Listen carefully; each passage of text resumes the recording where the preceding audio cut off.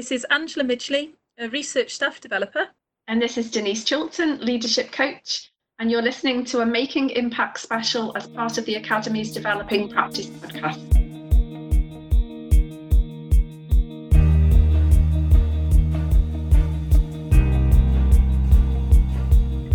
Hello and welcome to the next episode of the University of Liverpool Academy's Developing Practice podcast. In this special episode for Making an Impact, myself, Alex Owen, academic developer, and Matt Davis, organisational developer, sat down with Denise Chilton, a specialist in leadership coaching and coaching training, and Angela Midgley, one of our research staff developers.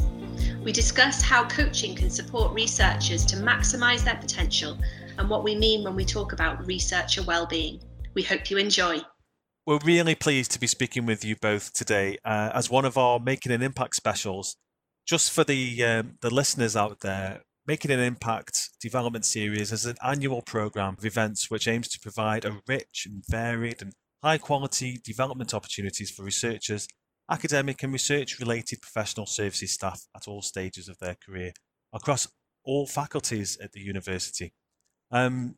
Denise, obviously, I met you at a Northwest coaching network up at Edge Hill one day, and obviously now you're working with the university and in terms of working with the academy, running some of the programs that we have in our leadership space. That's correct, isn't it? Yeah, I've probably been working around the university for around 10 years, but in that coaching space and leadership space, I've been working with the academy, running something called Stepping into Management, which is for new managers, so that's on that side. But I've been working with researchers, probably for about, of those 10 years, probably around the last 6 or 7. Brilliant. Okay. And Angela is a part of the academy, and it's great to be speaking with another colleague today.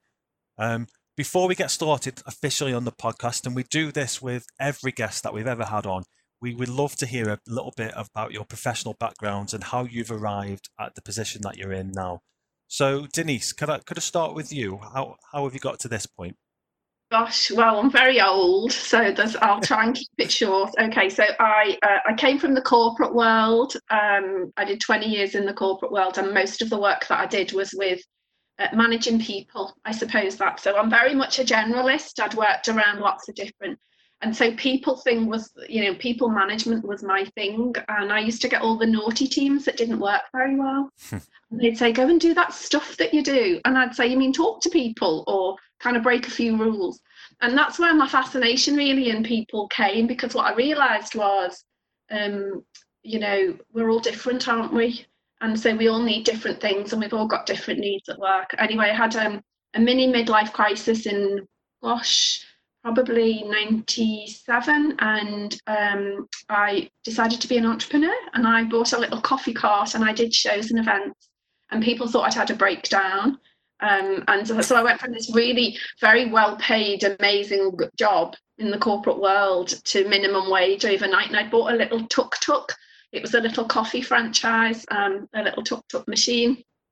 And it had an amazing espresso machine in the back. And it was just before Starbucks and Costa's had come on the high street, so you couldn't get fresh coffee out on an outdoor event. Right. And I knew nothing about business. I knew nothing about coffee, and I was the least practical person. And researchers listen to this will love this, because the thing ran on a generator. Who knew you put oil in the generator? The thing blew up on the second day out of this, and in the middle of a field in Wales.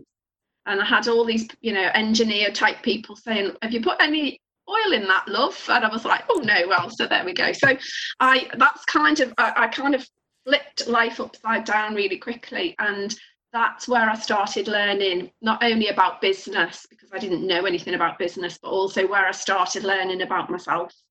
And that started my journey really. And then I did some other things. We won a little business award.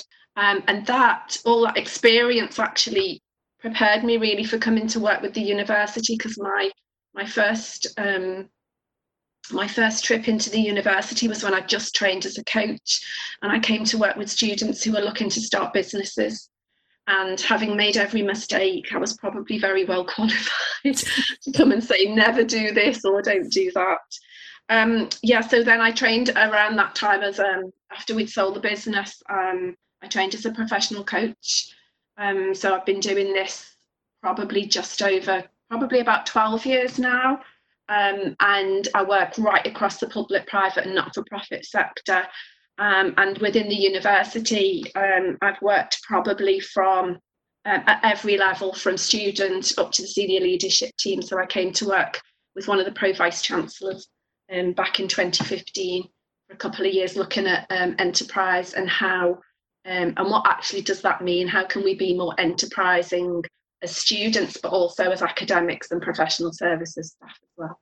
So that's a whistle-stop tour of how I got to where I am right now. I love the tuk-tuk story. It was just, I mean, it sounded like it had a 50cc engine, and it sounded like a hairdryer when it was going. And we were, one of the first shows we did was a motorbike show. Well, can you imagine? And like they had these really, these massive machines, these great big motorbike machines, and I had to start this thing and drive it across a field, and it was just talk about your street cred. I was just like, but anyway, they all loved it. So, and the coffee was amazing. Well, that's it. You're a trailblazer in terms of getting coffee to the masses, proper coffee. Absolutely, yeah, absolutely. Well, one thing that stands out from that experience for me is that you're quite clearly a people person. You worked with people in those corporate entities. You went and sold coffee, in amongst lots of different various people at different events. It's no surprise really that you ended up going down a coaching route because you're very people orientated. Is that fair? Yeah. Yeah, I guess so. And I didn't really know what the word coach meant. I suppose I use very much a coaching approach with my people when I was managing teams. So I used to get, very different types of teams, and they had different needs, and they had different ages and different experience. And I think in the corporate world at the time, and I see this across still in some sectors, that we can't use a one type fits all. Yeah. You have to, when you're managing yourself or other people or working with them, you have to be able to flex. And I think the whole thing starts with learning about yourself, which is why I love working particularly with the researchers. And I think some of the stuff that we've done in the past, that real, you become your experiment, don't you? You become your research, because you step into that space and go, gosh, I never knew I thought that, or I did that, or why do I do that? Yeah. So I think that's, it's those behaviours that we have, and those little habits that we want to try and change, really. Mm-hmm. Thanks, Denise. Just coming to you, Angela, can you just give us a bit of background about yourself and how you made that transition from research to developing? Yeah, no, absolutely. So there's been plenty of coffee in my career, but no tuk-tuk, unfortunately. So I gained my PhD at the University of Nottingham, and all of my postdoc career involved research into autoimmune disease. Firstly in adults, I did a lot of work with multiple sclerosis, and then subsequently with children, which was around autoimmune disease called juvenile lupus, and also in arthritis in children as well. In about 2015, I took on a role as a knowledge exchange scientist within what was and still is the UK's first and only experimental arthritis treatment centre for children. And it's based within the University of Liverpool, but it's out at Alder Hey Children's Hospital. And my role there was really, really varied, but generally involved trying to help the clinical teams and the lab-based teams to work well together. And then at the end of 2019, I joined the Academy as a research staff developer.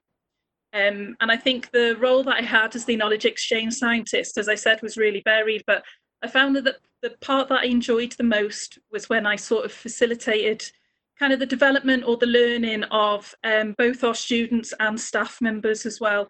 And so when I saw the position become available, it just felt like a very natural next step, actually. Right. Okay. That's really interesting.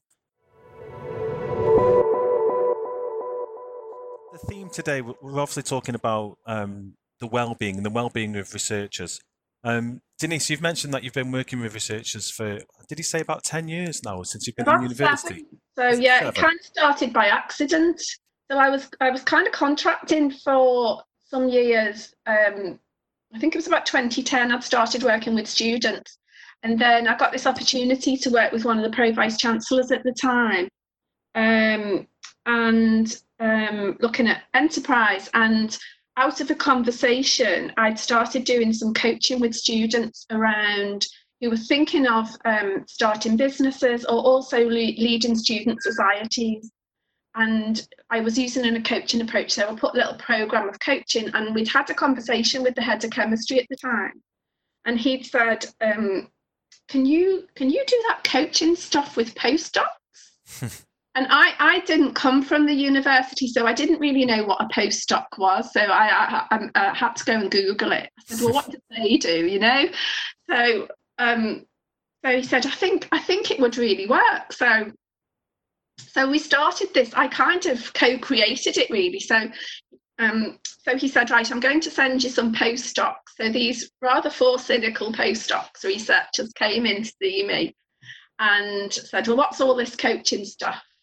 And so I told them a little bit about it, and then we co-created a program, really. And from that, of those 4 converts, if you like, about coaching and how it can empower you and to make changes and help you unlock more of your potential. I think we ended up over the time, I think we're up to about group number 8. And they're small groups of, so I tend to work, when I'm working with researchers on a coaching program, I tend to work in small groups, because that's where we build the trust, and you have to have trust, and you have to have a safe space to make it confidential for people to feel safe. And then what I do is we have kind of we co-create a program together. So we get, what do you want to work on? What are your challenges? What do you want to be able to do better? What gets in your way? And then we coach around that over a set period of time. And I know that the same themes kind of come up, but again, everybody's different. So so that's how it started, really. So, and that's where I fell in love with research, as that said, because what's really cool about it is, and probably going off a little bit on track here, but what I was really curious about when I started working with researchers is why they got it so quick. And I'd not really seen that in other sectors where I'd worked in. And what I realised is there's the, why are we doing this? Prove it to me first. So I had to change my coaching approach. But as a coach, it really kept me on my toes.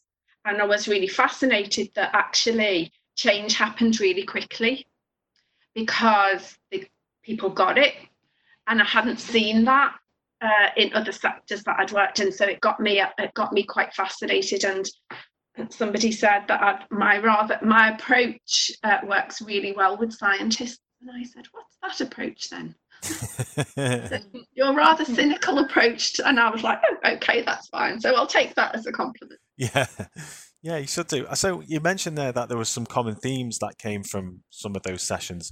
Could you share what some of those themes were in particular to researchers? So too much stuff to do and not enough time to do it. Right. So the whole kind of work-life balance. I don't really do work-life balance. I just do balance. So I think if you love what you do, you just have a life balance. But I think we put this barrier sometimes in that is a kind of work life. So managing our time. How do you prioritize when everything's urgent? So we coached around techniques around how do we, because you can't manage your time, you can only manage yourself in relationship to time. So what gets in your way? Are you a master procrastinator? So we've got a few of them. So I saw that. But actually, when people understand their relationship with time, they, and that some people are motivated right to the end, and some like to know what they're doing a week on Tuesday. That's really normal for people. So we work with, that's normal for you and that's normal for you, and we'll work within that. So time comes up lots of times. Tricky relationships, enough said. Why does that person drive me absolutely mad? Or and this person I really get on really well with. And how do I have that really tricky conversation, but authentically without causing a conflict? So, because what I also see, and not just in researchers, but generally, is that we very often, it's easy to avoid conflict and avoid that tricky conversation. But how do you do that? Confidence. I don't feel confident. And I think, again, that's not just researchers, but, we're in an academic environment and there's lots of qualifications. And, I always laugh and say, well, I've got some GCSEs. I don't have a degree. I didn't do that route. And my bit is around life experience. And so, but really owning that and owning our strengths. So let's not focus on what you can't do, but what can you do and what's your contribution? And actually, once we start really getting in touch with that, and that's your specialist and that's your strength, that's where you start building the confidence. What else did I see? I mean, that's quite a lot, to be fair. Well, yeah, there was the other bit, I guess, is that inner critic voice that says, who do you think you are? The imposter syndrome. Imposter syndrome. Yeah. And again, very often, in an academic environment where there's lots of knowledge and lots of expertise, it's around, I had a great conversation one day with a researcher, and they were going to do a presentation. They're very nervous about it. And I said to them, simply by the fact that you're going to stand up there and do you've been invited to go and talk, people will automatically assume you're the expert. You don't even have to prove that. And all you could see the light bulb moment. And so we did some little coaching techniques to help her get in touch with her confidence. And she was kind of fine. So I think sometimes coaching techniques are really great with some of the themes that are coming out. Yeah. I say I've got like a big toolkit with lots of stuff. Try this. That might work for you, but it might not work for you. But have a go anyway. Yeah. Angela, I guess you must see sort of similar themes coming out of the conversations that you have, with the research staff from an academy point of view. Yeah, no, absolutely, definitely. And I think up until taking this post as a research staff developer, I myself, my whole career, I have been a research member of staff. So I think, the common themes that I am hearing is something that I have heard throughout my own research career. So, absolutely the imposter syndrome, the questioning yourself, and wondering, is there a world outside of academia? I think we sort of hear that a lot, and the work pressures, the long days, that sort of inability to switch off is another thing as well. And I suppose the uncertainty, perhaps what falls around a lot of researchers with having fixed term contracts and, how can they get their next step or how to make sure that next grant comes through, that, that they can carry on doing the research that they want to do. Brilliant. So a lot of those themes that you're both talking about, I guess, fit within this remit that we've got for today, which is talking about researchers' well-being, and some of the other podcasts that Matt and I have recorded as well, talking to researchers, but also other colleagues from across the institution. They've talked about those themes and the impact that those themes then have on their personal well-being. So before we get into that conversation, Denise, what are we talking about when we're talking about researchers' well-being? How would we define that? I think that's a really interesting question. And for me, well-being means different things to different people. I think there's two things, actually. I think there's a personal well-being, which we kind of are more familiar with. How much sleep we get, are we active? Our general health and well-being, what's our mental health like? Are we developing ourselves? Are we feeling fulfilled? And I think there's a personal side, but I also think there's a professional side as well. And that's around, for me, I call it psychological safety. So how safe are you at work? Are you feeling valued? Do you make a contribution? Do you feel in control of your work? And I think there's different factors. They're different influences. And one of the things that we're going to be doing in the wellbeing workshops that we've put together is around we all know how to, so if you're trying to lose weight, we all know how to do that. You just don't eat as much and go for, you do a bit more exercise. So why is it so difficult? And so what the wellbeing workshops are going to do and look at is how do you get some tips to do something about that? So for me, it's around, our well-being is all about, it's an inside job. It's our minds, and our brains are amazing things, but we don't know how they work very often. So it's around how do we understand ourselves more? What our motivations, what limits us, what stops us and gets in the way, because we all kind of know what to do. So I've taken two approaches to it, and again put them in, because I think actually they're the things that impacts our well-being. I think that's really helpful. If I reflect back on my work with my students, if there's an issue impacting their well-being, then I could be the best lecturer in the world. But if there's issues going on in their life, like you said, they're not getting enough sleep, or they're worrying about something and it's having that impact on their well-being, then they're never going to learn as effectively as they could do. And I guess that's the same for your work, Angela, with researchers. If there's issues impacting their well-being, then you could be the best developer in the world, but there's always going to kind of be that barrier. Do you find there's quite a big issue in terms of researcher well-being at the moment? Yeah, no, absolutely. I think you have to look at the full picture. You have to look at everything involved in that. I'm not sure that it's a bigger issue than it ever has been, really. I think that there's not necessarily something new now. Of course, the COVID-19 situation has brought, strangeness in that, really. And I suppose the Welcome Reimagine Research campaign has really sort of focus on it and made it kind of more of an open discussion, I suppose.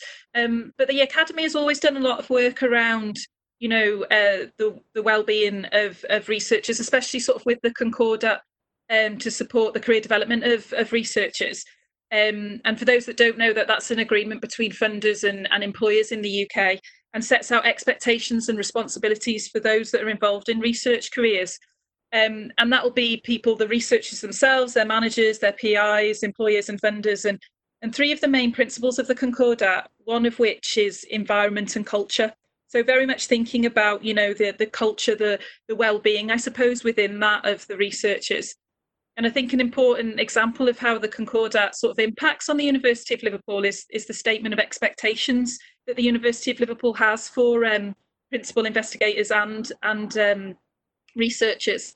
And that again defines some responsibilities and the roles for research staff and PIs. And this again emphasises on leadership and communication and environment and all that sort of thing. So yes, I do think well-being may feel like it's in the forefront now, but I think it is something that has always been an issue, and something that we do have to consider with the development of staff. Denise, can I just take you back to something you were talking about a couple of minutes ago? It sounded like they were around habits forming and how to change those habits. So as part of the coaching that you've been doing with researchers to obviously help them to feel more confident in their abilities, is part of that helping them to form new habits, and then as a result that has an impact on their well-being? Yeah, so it's about thinking different. So it's for me, it's what's getting in the way.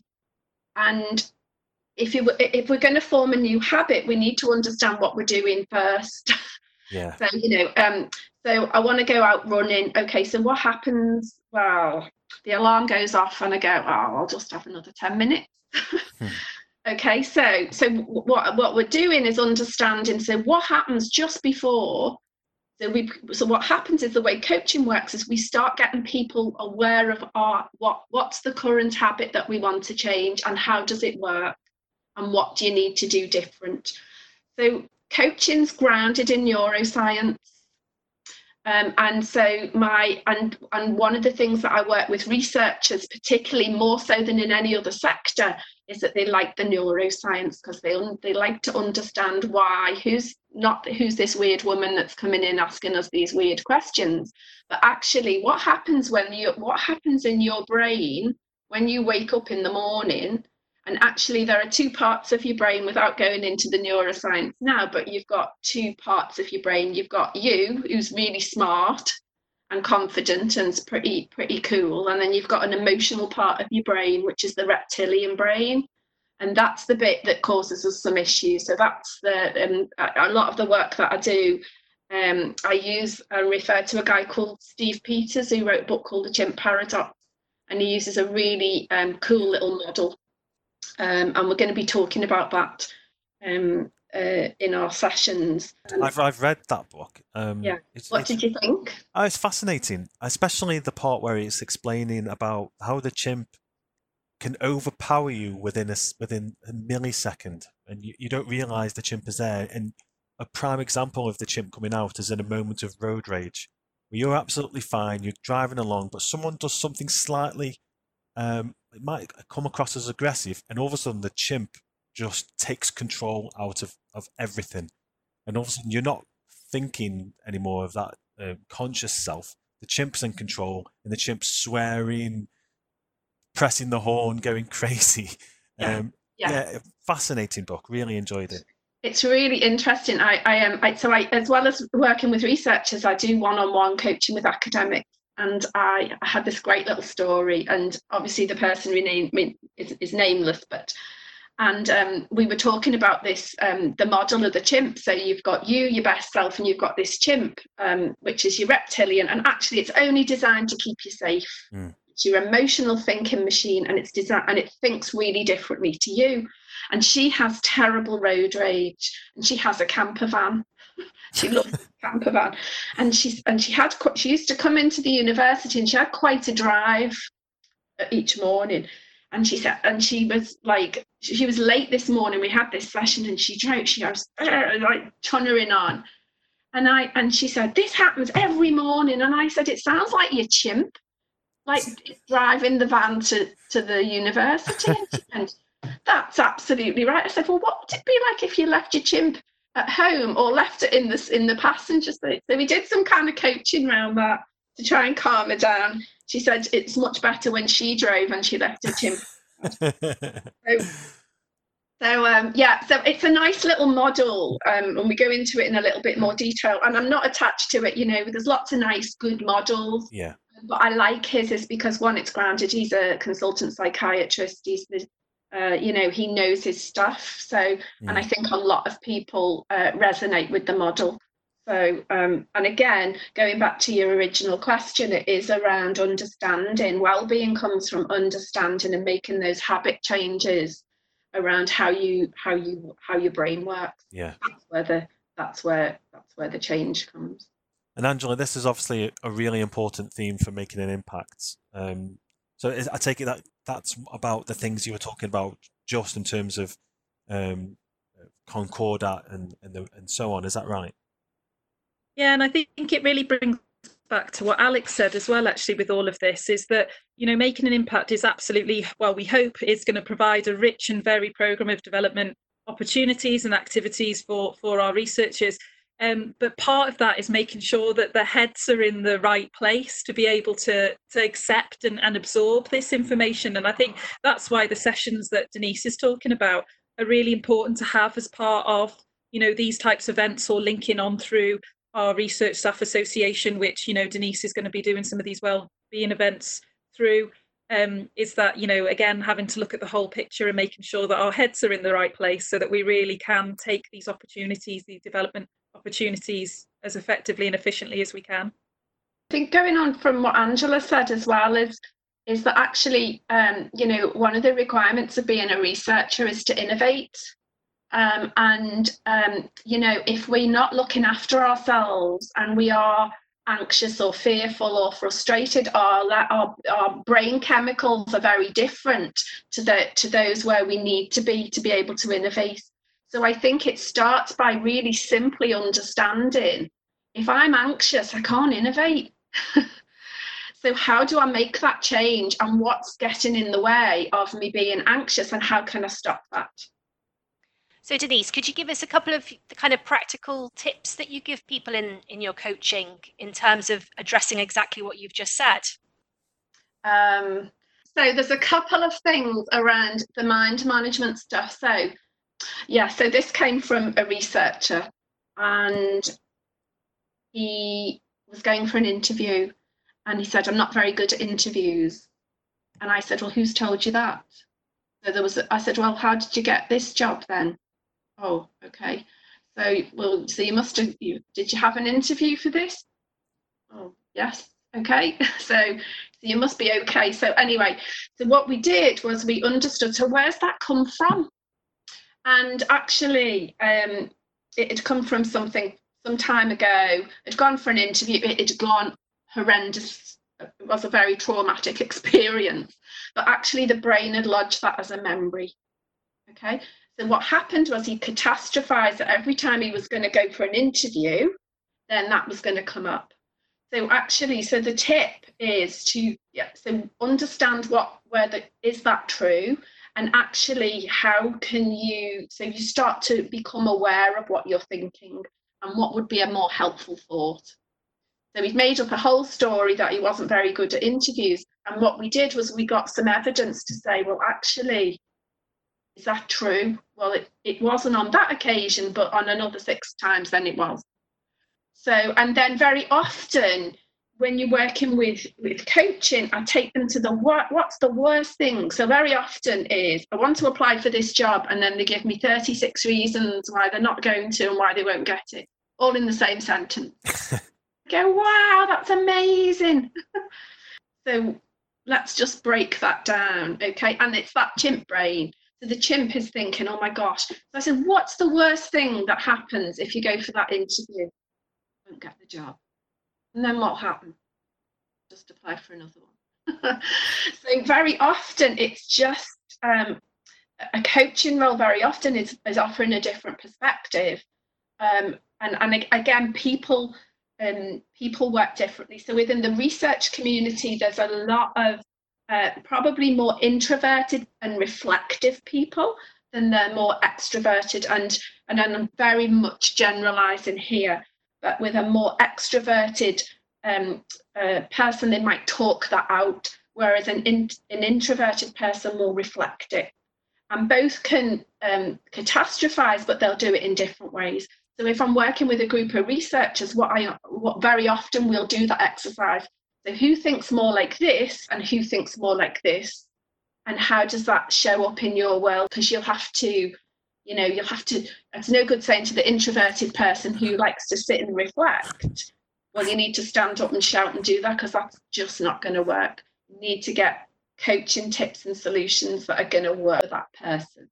And they all have the lovely thing about coaching, the fundamental belief in coaching is that the person that I'm working with, the researcher, the academic, whoever it is resourceful and whole. They're the expert in their life. I'm not there to tell them anything. I might have some tips, but my job is to ask questions so that they're empowered they know the answers. 100% know the answers or know where to get them. Yeah, and I guess as you tease that out, the outcome is that is usually a positive impact in terms of their well-being. Is that right? 100%, yeah. 100%, because very often it's I feel better, simply sometimes having the opportunity to talk in a safe space. So in the small groups with researchers, very often it can be quite lonely. I'm feeling this, I'm not very good at this, or I feel like I'm drowning in work. And you put a few people together and have a conversation. You don't change the problem or the challenge, but you just feel more normal about it. Oh, okay, well, I'm not on my own with that. So that's that, and that changes your brain chemicals, so that starts making you feel better anyway.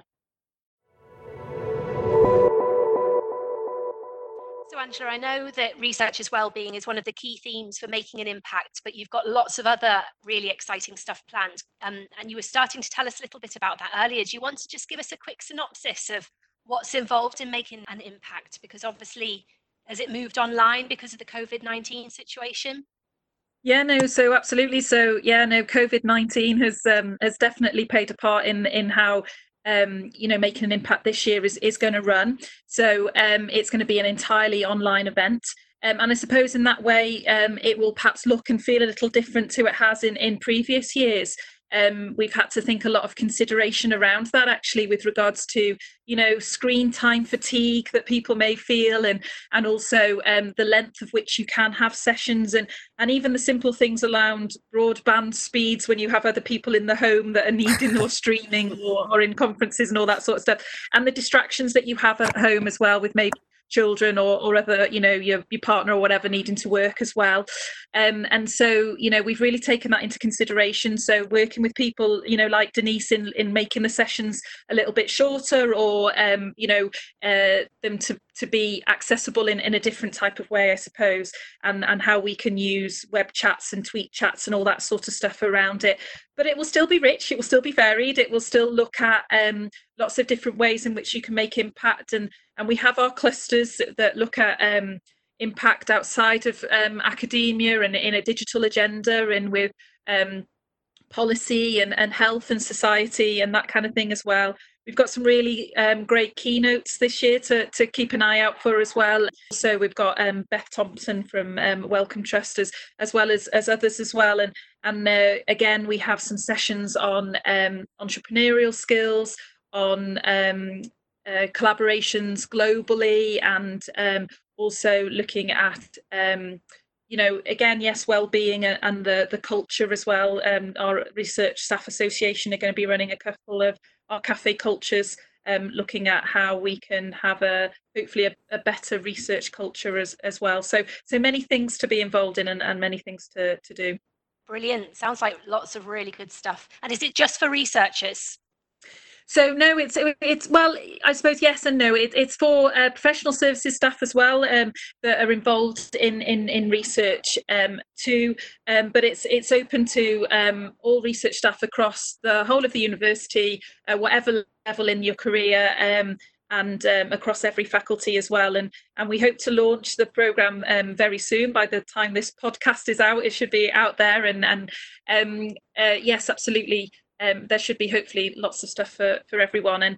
And the way we run this programme as well is thinking about all those clusters that I've sort of mentioned there and beyond, is that the participants should hopefully be able to tailor their own programme. So if you're really interested in how you can make an impact outside academia, for instance, then there'll be sessions that will be sort of coded that way, so you'll know which ones that you can dip in and out of too. Wonderful. And we'll link to all of that on the website as well in the show notes for this podcast. And it's running mainly from the 1st to the 19th of June. Is that correct? That's correct as well. Yeah, absolutely. And we'll have lots of online resources, as you suggest, within our web pages as well, that can then be accessed outside of, obviously, the Making an Impact weeks as well, and hopefully be a resource that people can, get access to, throughout the year and beyond. That's amazing. Goes without saying, you've done a massive thing moving it all online in such a short space of time, but it sounds like a brilliant programme. Denise, how's the current COVID situation impacted you and the work that you do? Well, it's quite interesting, really. I run a private coaching practice, and I've got virtual clients anyway. So I think my furthest client I've worked with is in Bangladesh. So Wow. And we did some leadership work with a team in a hospital in the Middle East, myself and another coach, and we supported them virtually. We went out there and did some leadership work, but then when we came back, we did web chats and stuff like that. So that hasn't changed that much. I think what I've found is that some of the clients who have been used to working face to face, it's kind of taken a shift. And I think when this all first hit, there's what I call a lot of noise in the system. So I was very sensitive in terms of letting people come around. There was lots of people wanted to help, and actually people didn't have the capacity. So I think, and I was just saying to Matt earlier on, that I'm noticing now it's becoming, it's a little bit more familiar. There's still quite a lot of anxiety out there. But I think people are starting to look forward. And I think that, what will that look like? So I think, and I'm no different. I will say, just because I'm a coach, I'm human as well. There's that, obviously I run a business, and there was that initial impact of, oh my gosh, what's going to happen? But I'm doing some work with NHS England, so I'm really privileged to be part of a team that's going into work with primary care, and we started that. I was on the Sunday night shift, so that's giving people in primary care, GPs, practice nurses, NHS, pharmacists, an opportunity to access a coach if they want to talk. So, and that's all virtual as well. So I think that's sort of my contribution. But I think there's a silver line in it. I think it's very sad. There's lots of very awful things happened. But I actually think from a human point of view, I really do hope that this will make people, that we've pressed the pause button. And I think for me, it's not about going back to normal. It's about moving forward into something different. Sure, I think you're right. So many people are saying that in terms of actually it's a horrific situation, but it has forced people to kind of reevaluate and look at how we're going to move forward for the future. What do you think the lasting effects will be, Denise, in terms of COVID-19 for the research community specifically? That's a really good question. I think it comes back to individuals. I think that, there's what can you control and what can you influence? And you can't control, I don't know what the landscape will look like for researchers. There'll be lots of worry and a lot of noise about, pots of funding and will this still be available? However, there's also a great opportunity, and I think going back to our well-being is, and if we're looking after ourselves, I have this little saying, it's a top tip, you have to put your own oxygen mask on first before you help anybody else. So if you're well and you're doing your best and you're playing to your strengths and you're looking for opportunities to innovate, and you'll get it, and you're looking ahead about what contribution you can make rather than what's gone bad and didn't work. It's like, what can I learn from this opportunity and how can I take that learning forward? That can only be positive. Yeah, and I guess, Angela, those tips are really helpful specifically for our community, our research community at the University of Liverpool, would you say? Yeah, no, absolutely. I think it's there have been lessons I think we have learned from having to move an event such like Making an Impact online or in a different format, in considering not just the technology but also what that means in people's lives. Just as I was saying before, with thinking about everything else that happens, at the moment we're not just working from home, we're working from home in a crisis situation. And I think what we've been thinking about with Making an Impact, with making it an online event, is we have definitely been thinking a bit more about what that means to researchers themselves, not just as a development opportunity as well, but how can we really help it to make it more accessible and easier to them because of the situation we're in.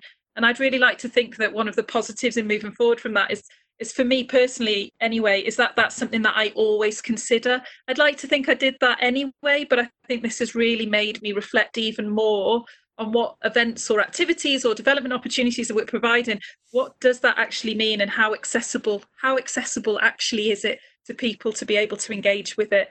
And maybe moving forward, I'd like to think that Making an Impact next year can be a more face-to-face event again, but may well have elements of that will stay online because of the fact that it has enabled people that have got caring responsibilities or are unable to, take travel to, even just a place on campus, that they can sit at their computer and they can access that session half an hour in the morning or during a coffee break or whatever. And so I think moving forward, hopefully we can bring that as well into how we look at how we format things as well. And one of the really genius things that you've done, which I've noticed, and really, really practical, is res dev in your PJs, which I love the idea of. Matt, I think we need to start podcast in your PJs. Do you want to tell us a little bit about what that is? Yeah, no, absolutely. So when we realised, that the vast majority of us were going to be working from home, we really wanted to find a way that we could sort of virtually reach out to our researchers, let them know that we're still here, we still care and that we're 100% committed to, you know, supporting their development and also the community networking and that kind of thing. So we came up with this idea of Res Dev in your PJs, and it includes alternating weekly sort of little bite-sized videos that Hollywood will definitely not be calling on my door anyway, but they're there, and we talk a little bit about our Research Staff Association. We have shown the resources that are available online. We have got one coming up that's talking about some of the Wellbeing resources that we have within the university as well, and many other topics too. And then on the other week, we have these Twitter check-ins. And so again, our Research Staff Association have been great in supporting us with that. But yeah, we just have through our @Live Researcher Twitter account, we just have some little chats with the research community, how they're getting on, you know, some tips and advice and all that sort of stuff, and also you know, some other daft little things about, you know, what's the picture that you can see behind you, or your coffee cup, and those sorts of things, just to keep us all connected, really. I think that's a great idea, and I think that's really interesting, Angela, what you were saying about the keeping connected. And it's, for me, it's that social connection. So last week, I've been working with a leadership team in one of the faculties, and obviously the working from home bit, rather than just, they were doing a lot of business as usual stuff, and we'd started some leadership work, and I just wanted to keep connected. So I offered, and we did something called a team tea break, and it ran something like this. Everyone had to bring something to the call that was important to them. It couldn't be alive, so no children, partners or anything, animals, unless there was a picture. And they had 2 minutes to talk, and I facilitated it. So you have 2 minutes to talk about this thing that you've brought and why it's important. And then there was room for 1 or 2 questions. It was only an hour, so it wasn't like very long. We didn't anything business as usual, and it was amazing. We had a terracotta warrior. We had a hip flask from the 19th century that was someone's great-grandfather. We had a piano in the back. We didn't get him to play a tune, unfortunately, but it was such what was lovely about it, apart from being fun, was actually this team got to know things about each other that it probably would never have done in the kind of, if this hadn't have happened. So it was a lovely way to start keeping that connection and building that trust, and have a nice cup of tea as well. Yeah, I can relate to that, Denise. We've, as a team, the academic developers, we've been meeting every day. And then on a Friday during our team meeting, we don't talk work at all. And we do something very similar. You know, some of us are baking for the first time. You know, some of us are, I'm even growing potatoes. I thought potatoes were potatoes, but apparently there are baby potatoes that you have to grow to get new potatoes. You know, we've been sharing all those kind of things. And I know more about my team in the last month than I have in the last year. And for me, that's been really, really important, and a great support for everyone on the team at this difficult time. Well, thanks both. That's been a really interesting and helpful conversation. We like to finish each podcast by asking our guests to just give us 1 or 2 hints or tips for our listeners to reflect on in terms of their own personal practice. So, Angela, if we start with you, if you could give our listeners a couple of tips, what would they be? So I suppose in thinking about the organisation of the Making an Impact event, and I think hopefully when we look at the other side of it, this will hang true as well. And I think where it feels like the sessions that have worked or are going to work the best are ones where we really have connected with the community that these sessions are going to be for, in helping to design that session. So a co-creation of those sessions. And that's something that we very much have done with Denise and some of the other facilitators that are providing sessions. Brilliant, thank you. And what about yourself, Denise? I think at this time in particular, I would say, you know, there's a lot of anxiety, and there's a lot of worry around, and have a think about, if you can't control it, let it go, but think about what you can influence That's the first thing. So if you can't control it, let it go, and look at what you can control. And the other is be kind to yourself. You know, are you treating yourself like you would your best friend? Do you speak to yourself like you would your best friend? Or have you got a really harsh inner critic voice? And I think if you can start becoming aware of what you're telling yourself right now, you know, we're in a pandemic. It's okay to have a couple of days where it might be a bit, you know, not too great. So just be gentle and kind to yourself, and yeah. Wonderful. Could I just also add, I'd say just stay connected as well. So for me, obviously, I would say that, you know, being involved with our Research Staff Association or whatever, that's a great way of being connected, but it doesn't need to be that way either. I just think staying connected with others during this time is really important in whichever way is best for you. That's great. Thank you both. We've really enjoyed that conversation. Yeah, great. Thanks for your time.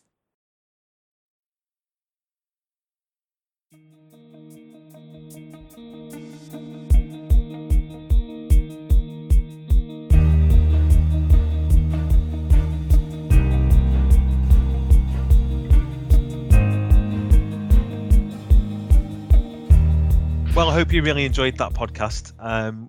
One of the things that Denise was talking about and what really resonated with me was when she was saying about thinking about the things that we can control and influence. And if you can't control them, then you need to let it go. And that's really, really relevant at the moment in terms of COVID-19 and being in lockdown. And another thing she was saying was, at the same time of all of this, we need to be kind to ourselves about it. So, if we can't control it, just being able to let it go and be kind to ourselves will really help us long term. Yeah, I think you're right. Kindness is a theme that comes up in quite a few of our podcasts at the moment. I think what she was saying about how colleagues that she meets in academia, particularly academic colleagues, often struggle with that kind of inner critic and that pressure that they put on themselves. Potentially related to imposter syndrome. And she talked about how coaching can really help with that in terms of confidence building. And I think, as you say, kindness is a key component to that as well. Mm. Well, there's lots of really good stuff in that podcast.